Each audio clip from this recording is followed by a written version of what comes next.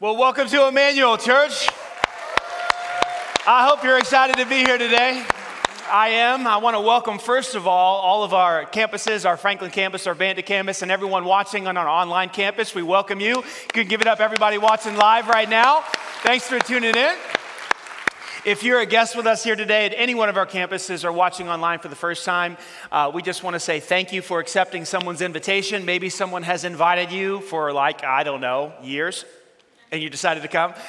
So thanks for coming, and hopefully your experience thus far has been a good one. We are in a teaching series right now called Adulting. It's something we started last week, and basically the big idea behind this series is that it's not time that grows us up. We're going to jump right into content here. It's not time that grows us up. It's our choices that grow us up. A lot of people think that time has something to do or is connected to maturity, and we all know by experience that that is just not true. We all know 30-year-olds, 40-year-olds, some 50-year-olds that are very immature. Anybody have a parent like that? Uncle Joey? Aunt Susie? Why is it always Aunt Susie? You know what I'm saying? It's like, they just got that issue, they're like 40 and they're still doing that thing or whatever that thing is. I don't know. Showing up to parties drunk. I don't know. It's like, wow. Okay. So we all know that it's not necessarily time that grows us up. It's our choices. We've all met people that are like in their late teens, early 20s, incredibly mature people.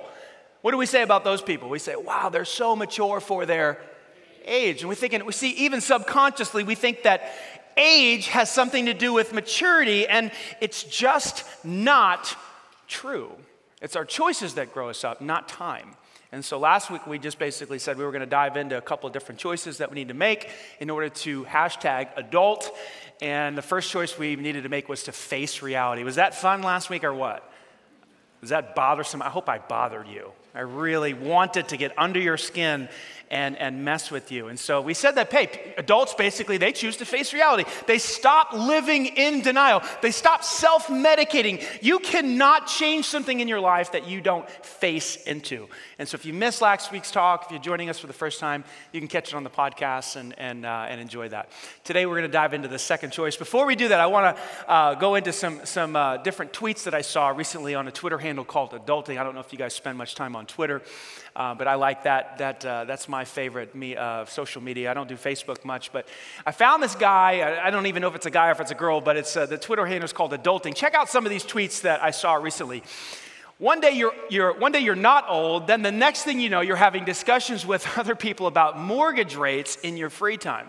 Isn't that awesome? I thought that was hysterical. Anyway, next one. As kids, we wondered why adults were always in a bad mood. Now we're like, okay, yep, this makes sense. How about this one? Being an adult is having the we have food at home talk with yourself. Love this one. I may be an adult, but when I have to make an important phone call, I still secretly hope no one answers. Anybody? This last one, this cracked me up. Peer pressure as an adult is seeing your neighbor mow their lawn. Oh, I love it. I have felt that. Have you not felt that? It's like, I should cut mine, I should water it or something. Just some fun stuff. There's lots more on that Twitter handle. So if you want to laugh a little bit, you can check that out. So today, what I want to do is talk about the second choice that adults make. Very simple. Number two, adults choose to take responsibility for their life, to take responsibility for the condition of their life. What do I mean by that? They simply choose to take ownership of the condition of their life. Now, there is not an epidemic of responsibility going on in our world today. Have you noticed? It's always someone else's fault. You go in to do marriage counseling, it's like he, and then the guy says she, and every time you point, there's 3 fingers pointing back at you. Somebody just pointed that out to me. Isn't that fun? See how that works? Okay, so it's always someone else's fault. In your notes, here's how I wrote it. Immature people blame others for the condition of their life. They blame others or they blame something else for the condition of their life. See, the reason I'm in this financial situation is because the economy is so bad. If the economy were better, my business would be doing better. I'd be making more income. I wouldn't be in so much debt. See, the reason I'm in this current situation is because my parents, you have to understand, my parents, they're the ones to blame. They didn't raise me right or didn't set me up well with opportunities, never got to go to college. Other people's parents sent them to college, not mine. Right? It's always somebody else's fault. The reason the marriage is in a bad situation is because of the spouse, the other spouse, right? It's never my fault. See, the reason I'm in this situation is because of the weather. If the weather were better, right? If the Democrats were in office, it would all be better, right? If the Republicans would get their act together, my life would be better, right? If the president were different, it's always like somebody else. We love to blame others. Nobody in this room, right? Nobody watching online. It's always the other person. That's what immature people do. Jim Rome said it best. I love what he said. He said, the day that you choose to take full responsibility of your life is the day that you pass from childhood into adulthood. That's what we're talking about today. Jim Rohn tells this story about the day when his life turned around. He was 26 years old and the Girl Scout knocked on his door. Remember the Girl Scout cookie story? I told you that a few weeks ago. He lied to her face. He didn't have any money, but he said, listen, I just filled up. I just bought I have all that I need. He was lying. He decided to change his life that day. He started reading some self-development books. He got himself a mentor. A couple months into this new relationship with his mentor said, Jim, tell me how your life started to spiral out of control. No money in the bank. You're 26 years old. You got a family to raise. What's going on? Jim got his list out. Well, it's the economy. It's the Republicans. It's this. It's that. It's the weather. It's my parents. I never went to college. I didn't know the right people. He went on through this whole list. Jim's mentor looked at him and said, Jim, great list. Only one problem with it. You're not on it. Did you get it? You're not on the list, Jim. You're not taking responsibility for your life. I love what Theodore Roosevelt said. If you could kick the person in the pants responsible for most of your trouble, you wouldn't sit for a month. Come on, folks. Is there truth in that or what? We always want to pass the buck to somebody else, but it's me. It's my issue. I'm responsible for the condition of your life. Now, before I go any further, let me clarify something. Some of you are like, should I take responsibility for something that's not my fault? Last year, somebody rear-ended me on Stones Crossing Road. I'm sitting there with my blinker on, trying to turn left. All of a sudden, boom! Smashed the whole back of my car. Police get called and everything like that. It wasn't my fault, right? We went back there, talked to the guy, said, there was a bee in my car, and I wasn't looking. I was like, dude, you're on your phone. Come on. Don't lie to me. I'm the pastor of that church right over there. You could literally see the church. I didn't say that, but I wanted to. I'm not saying you got to take ownership for stuff that's not your fault. Sometimes things are not your fault, right? Tree falls on your house, get rear-ended, parents abuse you, whatever. Someone rapes, a daughter rapes you. This is a dark world we live in. I'm not saying that you should take responsibility for the things that happened to you that were not your fault. I am saying that you need to take responsibility, and we'll get to this further, for how you respond to what happened to you. See the difference? I am saying that you need to take responsibility for the condition of your life now that thing happened to you. That's what you're responsible for. But we don't like to do, we like to pass the buck. We like to blame. Why do we like to blame? Why do we blame others? And it's real simple. It's not that deep. It just makes us feel better. Just because let's just talk about it. We just feel better when we say, look, it's not my fault. He did it, right? And this is why when you're raising a family, if anybody's raising a family, you got some kids in your house, this is the conversation. Well, she did it. He did it. It's their fault. And so a lot of parenting is simply saying, no, dude, you just got to own it. Own it. The other day, I had all three of my kids at the kitchen table, and we watched a little video about personal responsibility, and I just had them repeat out loud, it's my fault, all three of them. It's my fault. Say it with me. It's my fault. All three of us together. It's my fault, right? Didn't we do that, guys? They're sitting over here like, yeah, Dad made us do that. Personal responsibility. We don't like to do it because it doesn't feel good. If I take responsibility for the situation, now I got to do something about it. I don't want to do something. I don't want to do anything. I want you to do something. I don't want to change, right? So we pass the buck. We blame. We blame because it feels better. It removes the guilt, yes or no? We don't like to feel guilty about anything, the situation in our life. I don't want to feel guilt, so if I pass the blame to somebody else feels the guilt. I don't. I feel better. It removes my responsibility to do something. I love what Henry Cloud said in his book, It's Not My Fault. Listen to what Henry Cloud said. He said, blame is a sort of comfort food for the soul. Oh, I love how he uses words. A comfort food for the soul. Big bowl of ice cream at the end of the day. Makes all your problems go away. Maybe it's mashed potatoes and gravy. Maybe it's a big bag of barbecue chips. I don't know what it is. But it's the same thing as blame. Blame makes me feel better. It diverts us from the effort of owning responsibility. You see that? I don't have to do anything. Where does this come from? It comes from our first parents, Adam and Eve. You know the story. God sets them up in the Garden of Eden. Everything is great. Everything's perfect. No sin, no shame, no guilt, fellowship with God. God gives them one simple rule. Hey, see that tree over there? Don't eat from it. There wasn't a whole bunch of rules, just one. They screwed it up. They blew it. So when God goes to Adam to give an account, because Adam is responsible for his behavior, Eve is responsible for behavior, he confronts them and says, hey, what happened? I gave you one rule, just one. You couldn't obey the one rule. Listen to Adam, I love it. Adam replied to the Lord, it was the, don't you love it, guys? It's this woman you gave me. She is the source of my behavior. She made me do it. It actually gets worse.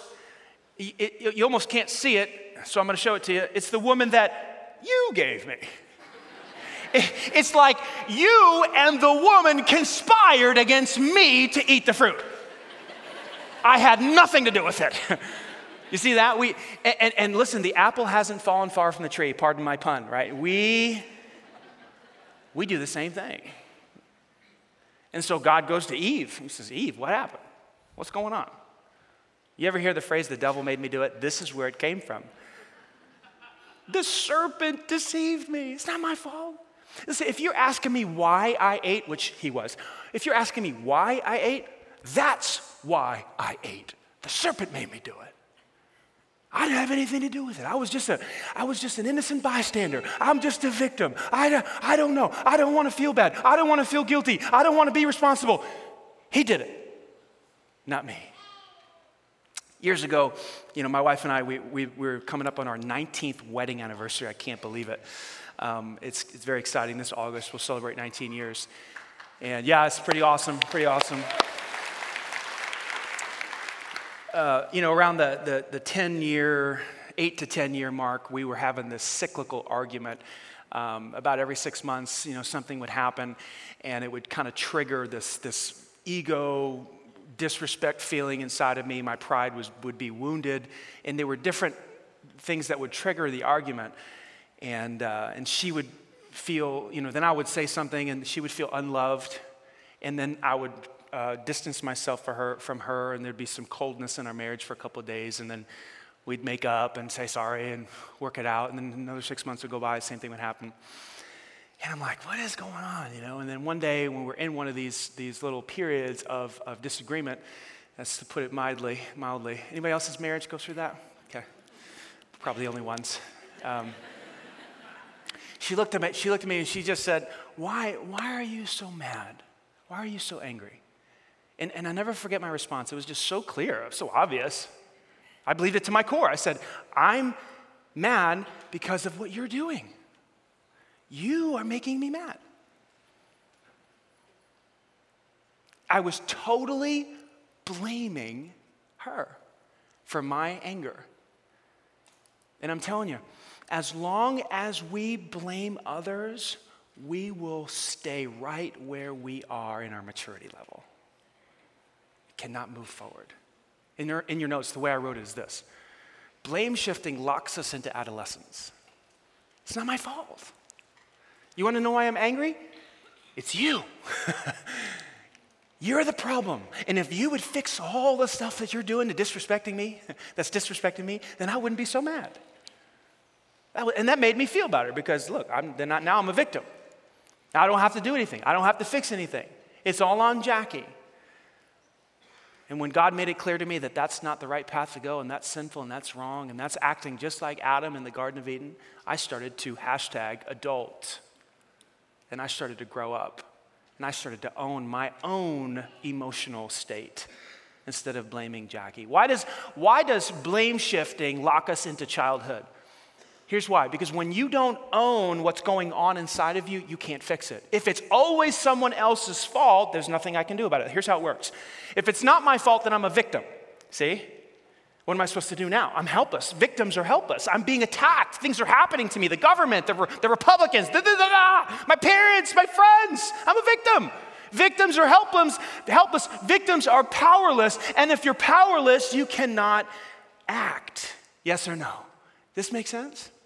See, when you give away responsibility, you give away power to change your life. Victims say things like this: what am I supposed to do? She did this, he did this is what happened, blah, blah, blah. What am I supposed to do about it? Take responsibility of your response to the situation. I love what Albert Einstein said. He said, man must cease attributing his problems to his environment and learn again to exercise his will, his personal responsibility. Pretty smart guy. You agree? We love to blame shift because what happens is it moves us away from the responsibility to take action. But I'm telling you, that locks us into childhood because now we're in a position of weakness and we don't act. We don't move to change maybe a financial situation in our lives. Or maybe a relationship that's not going well. It's like, what am I supposed to do? Right? Or maybe a relationship with a child that's tense. What am I supposed to do? You know? When we fail to own it, we don't take action. And if we don't take action, things don't get fixed in our lives. I'm here to tell you today the truth. Personal responsibility empowers you to change your situation. That's what I'm trying to communicate. It's when you and I own our lives that we step into a position of power. When I started to realize that in my marriage, that my emotional state was my responsibility, that my anger was my responsibility, it wasn't Jackie's, it wasn't the economy, it wasn't the church, it wasn't this, it wasn't that, it was mine. That's when I started to grow up. I said, wow, if this is going to change, I have to start taking some action in my life. A couple of years ago, I read a book called Man's Search for Meaning. It's written by a guy by the name of Viktor Frankl. He was an Austrian psychologist, and he was also a Holocaust survivor. And he writes about the Holocaust experience in his book. And he basically studied this idea of depression and why people are depressed for the most part. And his conclusion was that people's depression is directly connected to a sense of meaninglessness in their life. No meaning leads to depression. And he goes deeper into the whole book and that whole concept in the book, but that was the overall theme. And he teaches in the book personal responsibility. One of my favorite quotes from the book is this right here. Between stimulus and response, there is a space. And in that space is our power to choose our response. Watch this. In our response lies our growth and our freedom. Now, this is a powerful statement coming from someone who had all of his freedoms taken away as a prisoner in a Nazi Germany concentration camp. Every single freedom taken away. And he writes about it in the book. He says, I watched all of the hundreds and thousands of people around me who were also prisoners give up their hope for life. They were being starved. They were being beaten. They were being murdered. But he decided, no, see, there's a space. There's a space. They can take away my freedoms on the outside. They can starve me. They can beat me, but they cannot take away my freedom to choose how I feel. That's on the inside. And they could not reach into, the Germans, they could not reach into the soul and control how he felt and what he thought. And he realized that he had freedom. Let me show you a diagram. This is basically what he's talking about. In our lives, there are things sometimes that are outside of our control that we really can't take responsibility for. I mean, how can you take responsibility for being thrown into a prison camp, a Nazi prison camp? What did he do? Nothing. So sometimes it's not our responsibility. There's a stimulus that takes place. Then there's our response. How are we going to respond to being arrested? Or how are we going to respond to being, hit in the rear end by another car, or a tree falling on our house, or abuse of another human being? Right? How are we going to respond? We're all going to have a response. In between these two things, there's this thing called power. The power to choose. And as human beings, we have that power. And that's why God will hold us accountable for our lives. Because in between stimulus and response, there's this space of power, this space to choose how we're going to respond to how the boss is treating us, or what's going on with the economy, or what the politicians are doing, or what our parents did, or maybe are still doing, or what a sibling is doing to us. We have the power to, we can't ever say, what am I supposed to do? I'm helpless, I'm a victim. That's not how God has created you. You are created with freedom to choose your response. And therefore, you'll be held accountable. Does the Bible affirm this? Does the Bible teach this? Absolutely. In Philippians chapter 2, verse 12, Paul says this, I want you to work out your salvation with fear and trembling. What does this mean? Some of you have heard this verse before. Work out your salvation with fear and trembling. Paul says this, basically, this little Greek word here means to produce or to bring about or to finish or to accomplish something. Paul is saying, I want you to finish or accomplish your salvation. Not the salvation part about going to heaven when you die. That's a free gift by grace, right? By faith. We don't earn our way to heaven, right? But Paul's not talking about the go into heaven part. He's talking about the right now part. This word salvation means deliverance. I want you to work out your deliverance. You say, deliverance from what? Well, I don't know. Deliverance from anger, that was part of my deal. I'm still working on that. I want you to work out your deliverance from fear. Maybe it's worry. Maybe it's anxiety. Maybe it's lust. Maybe it's greed. Maybe it's pride. I don't know. Maybe it's deception. Maybe it's being passive aggressive. I'm not sure what you need to be delivered from, but here's what I'm saying, and here's what Paul is saying. You need to take 100% responsibility for your deliverance. And I want you to do it with fear and trembling. What does that mean? It means total focus. I remember back in college, there was this one particular moment where I needed to get a good grade in order to move on to the next grade or even graduate. I can't remember. And one of the things that was my grade was dependent upon was this 20-page paper. And if you were like me in high school or college, you were a major procrastinator. Anybody else? And so it's like the night before. And I got this 20-page paper due, and my whole grade depends on this paper. You know what I did? I worked with some fear and trembling, and I pulled an all-nighter, and I typed until my head was falling down. And I don't even remember if the sentences worked together. But I'll tell you what, I handed that paper in, and I passed that class because I worked with fear and trembling. Here's what Paul is saying. I want you to work with fear and trembling. What? To deliver yourself from whatever has trapped you. Right in the book of Genesis, God takes Adam, puts him in the Garden of Eden. Puts him in the Garden of Eden. And watch this. The Lord God placed a man in the Garden of Eden to do what? To tend it and watch over it. This little phrase right here in the Hebrew means to manage, to steward, to take care of. Right from the first pages of the Bible, we see that God makes each one of us responsible over things, which is why in the end, when every single one of us die, we'll give a personal account to God for our lives. Yes, each of us will give a personal account to God. How can we do that? I mean, none of us are going to get there one day and say, well, it's not my fault. What was I supposed to do? God's going to say, no. In between stimulus and response, there was a space, and you're going to give an account now of everything you said, everything you did, everything you didn't do, everything you didn't say. Let's talk about it. And you'll give a personal account to God for your life. Why? Because you are 100% responsible for your life. You with me, yes or no? This isn't easy stuff, but it's real.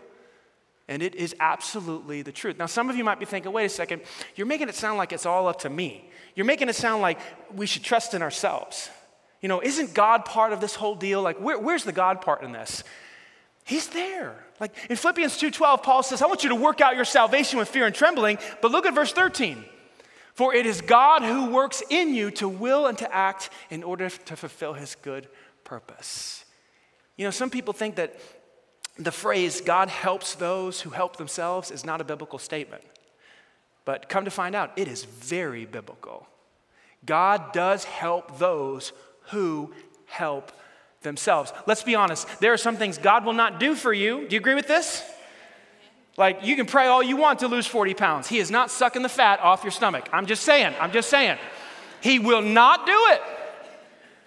He'll say, look, I'm glad you want to lose weight. I'm glad you want to be in shape. And I love to answer those prayers, but you need to get your butt in the gym and put the chips away.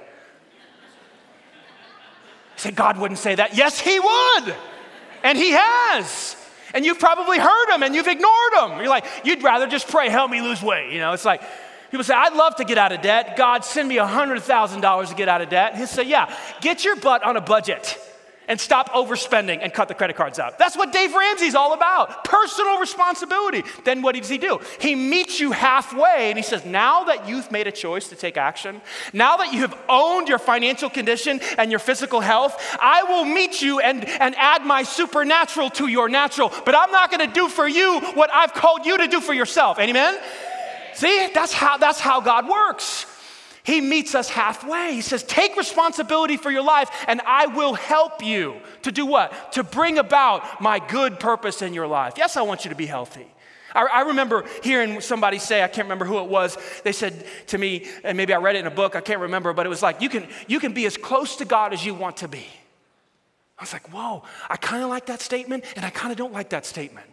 Like, I kind of want to pray, and then God, like, just gets close to me. Wouldn't that be awesome? To be intimately walking with God just because you asked him, right? That's not how it works. But if the Bible says, seek me and you'll find me. Like, first things first, like, seek my kingdom and all of this. Like if you pursue me, then I'll pursue you. I'll be found by you if you come at me with all of your heart. Through what? Meditation, through prayer, through fasting, through silence, through solitude. And I started to read about all these things that I need to do to get close to God. I started doing them. Guess what? I started to get close to God. I started to walk more intimately with him. Work out your salvation with fear and trembling, for it is God who works in you both to bring about his good will and purpose for your life. I love the way St. Augustine said it. He tied up this tension real well, or resolved this tension real well. He said, pray as though everything depends on God and work as though everything depended upon you. Did you see it? Did you see the personal responsibility and the trust and how they go together? We must own our lives. And if we don't, we will be locked into childhood. We'll be trapped into adolescence because what we don't own, we cannot fix. So how do we do this? How do we take 100% responsibility for our lives? Two things. Number one, we stop blaming others. We stop blaming others. Yeah, that thing happened to you, and I know you got a story, because everybody's got a story. I understand. I understand that terrible thing happened, and it wasn't your fault. I get it. But now what? I need you to stop blaming. God is asking you to stop blaming the situation that took place or the person that did that thing for your current condition of your soul. Like, I understand that you have bitterness, and I understand that it's probably because he did this or she did that. But now you have to act. Now you have the space between the stimulus and the response to choose to do what? To forgive that person and move on. And because you haven't forgiven, you are stuck in childhood. I'm so mad. I don't talk to her. I don't talk to him. So how does he know that? Because I have a family. I do. Yeah, I'm a pastor and I've got a family. Just like yours. And it's hard. You got to choose your response. And God will hold you accountable for that. And there'll be no stories on Judgment Day. Well, it wasn't my fault. There's nothing I can do. Oh, yes, you could. There was a space. There's a space between stimulus and response. Stop blaming others for the condition of your life. And then number two, own it. Own your life. Take it on. Full responsibility. Put yourself in a position of power. When you blame others, you put yourself in a powerless posture. When you take responsibility, you're in a position now to act. And you can start to change the financial situation. You can start to change your physical health. You can start to change your relationship with God. I have a friend who said to me a couple years ago, I'm stuck in pornography. I can't get out. I pray all the time, and I wish I can be free. And then I say, well, what are you doing about it? Well, I pray. I said, okay, that's great. I'm all for prayer. I love prayer. I think God answers prayers. I do. I believe in prayer. But what else are you doing? Well, Are you in a group for people who are addicted to pornography? No. Did you get rid of your computer? No. Did you get rid of your cell phone? That's the source of? Well, no. Have you memorized, Proverbs 5:21? Have you memorized, Psalm 119, verse 11? No. But you're praying.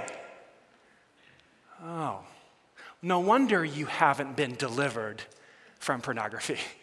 You're praying. Now, again, I'm all for prayer. But God is going to work with those people who have said, I will work out my own deliverance, and I will trust God to add his supernatural power to my natural efforts for the deliverance. You see how that works? That's owning your life and owning your salvation. Many years ago, I read a book called Bonhoeffer, written by Eric Metaxas. It's the biography of Dietrich Bonhoeffer, who's famous for writing the book, The Cost of Discipleship.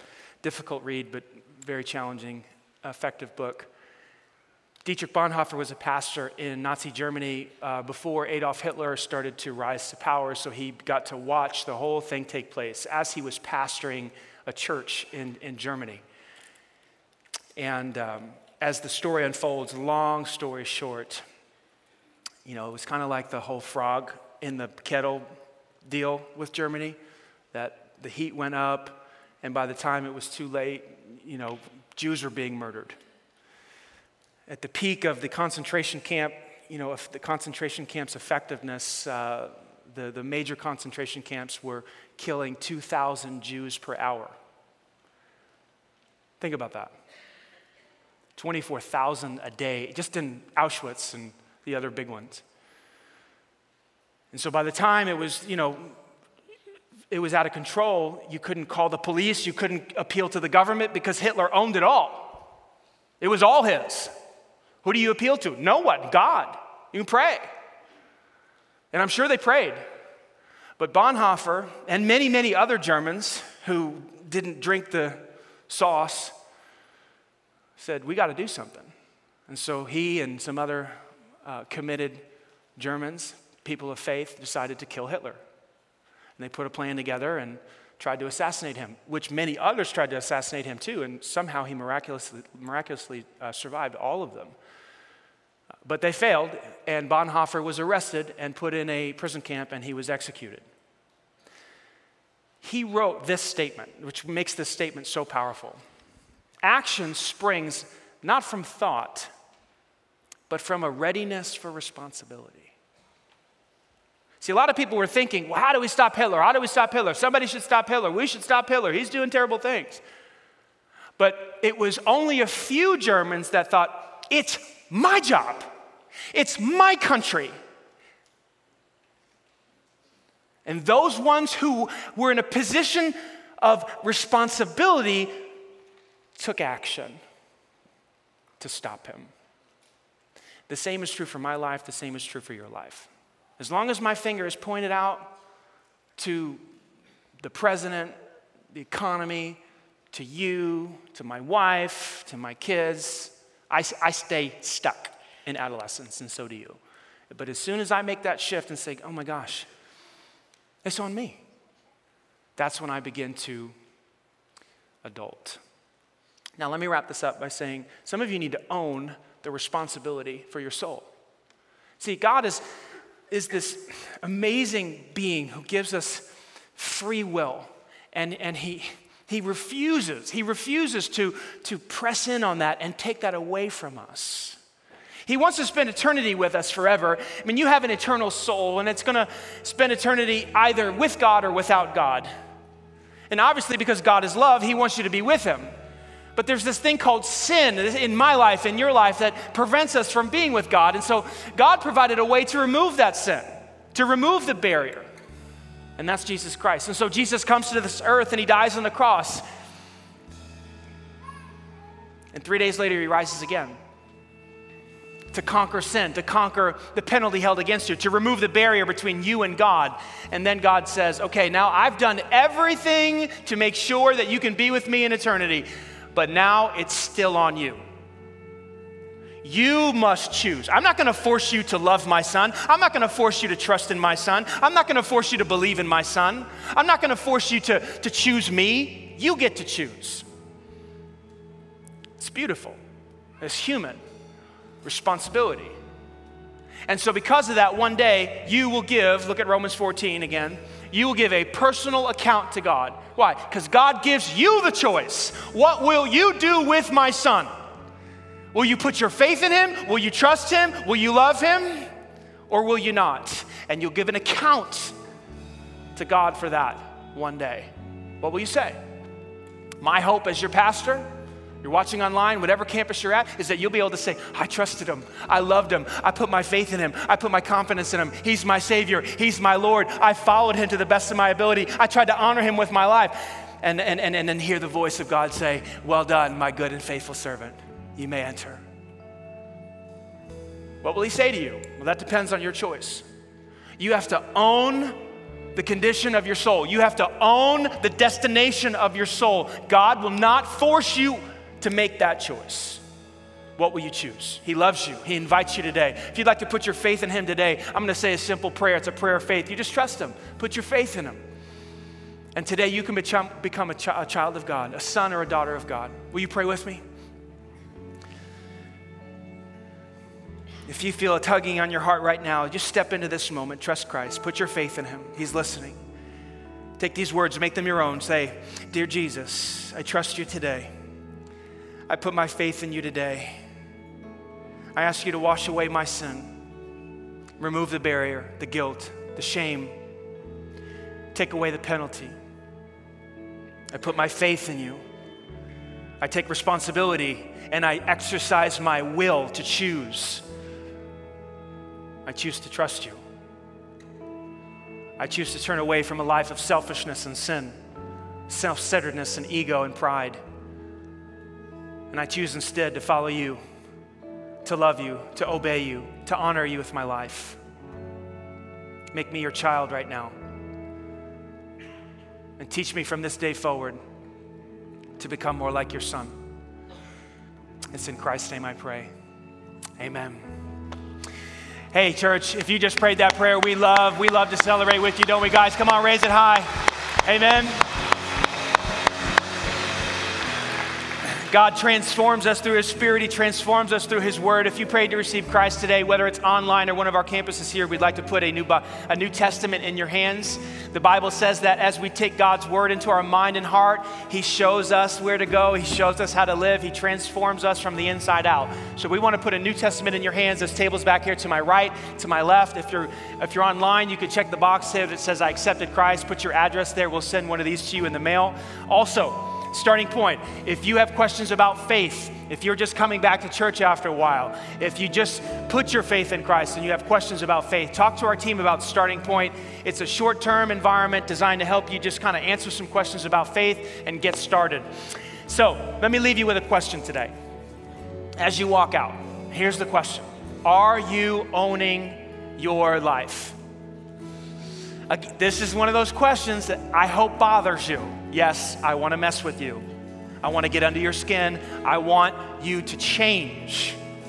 What percentage of your life are you owning? 75? Okay, take that 25% where you're blaming others for and own the 25. Own the 35. Own the 50. Maybe it's 50. Hey, maybe you're not owning 75% of your life. Make that transition. Jim Rome is right. When you decide to take full responsibility of your life, you move from childhood into adulthood and you become the person that God has created you to be. Are you owning your life? You cannot fix what you do not own. Can you say that with me? Can we all say it together? You cannot fix what you do not own. Come on, say it with me. You cannot fix what you do not own. You got to say that to your kids. You got to say it to yourself. You got to say it to your brothers and sisters. Hey, you might even have to say it to your parents. Pastor Danny said you can't fix what you don't own. Come on, tweet it, Facebook it, hashtag it. Adulting, it's the truth, and the truth will set us free. At this time, I'm going to hand things off to our local pastors. They have a special announcement for you as we wrap things up.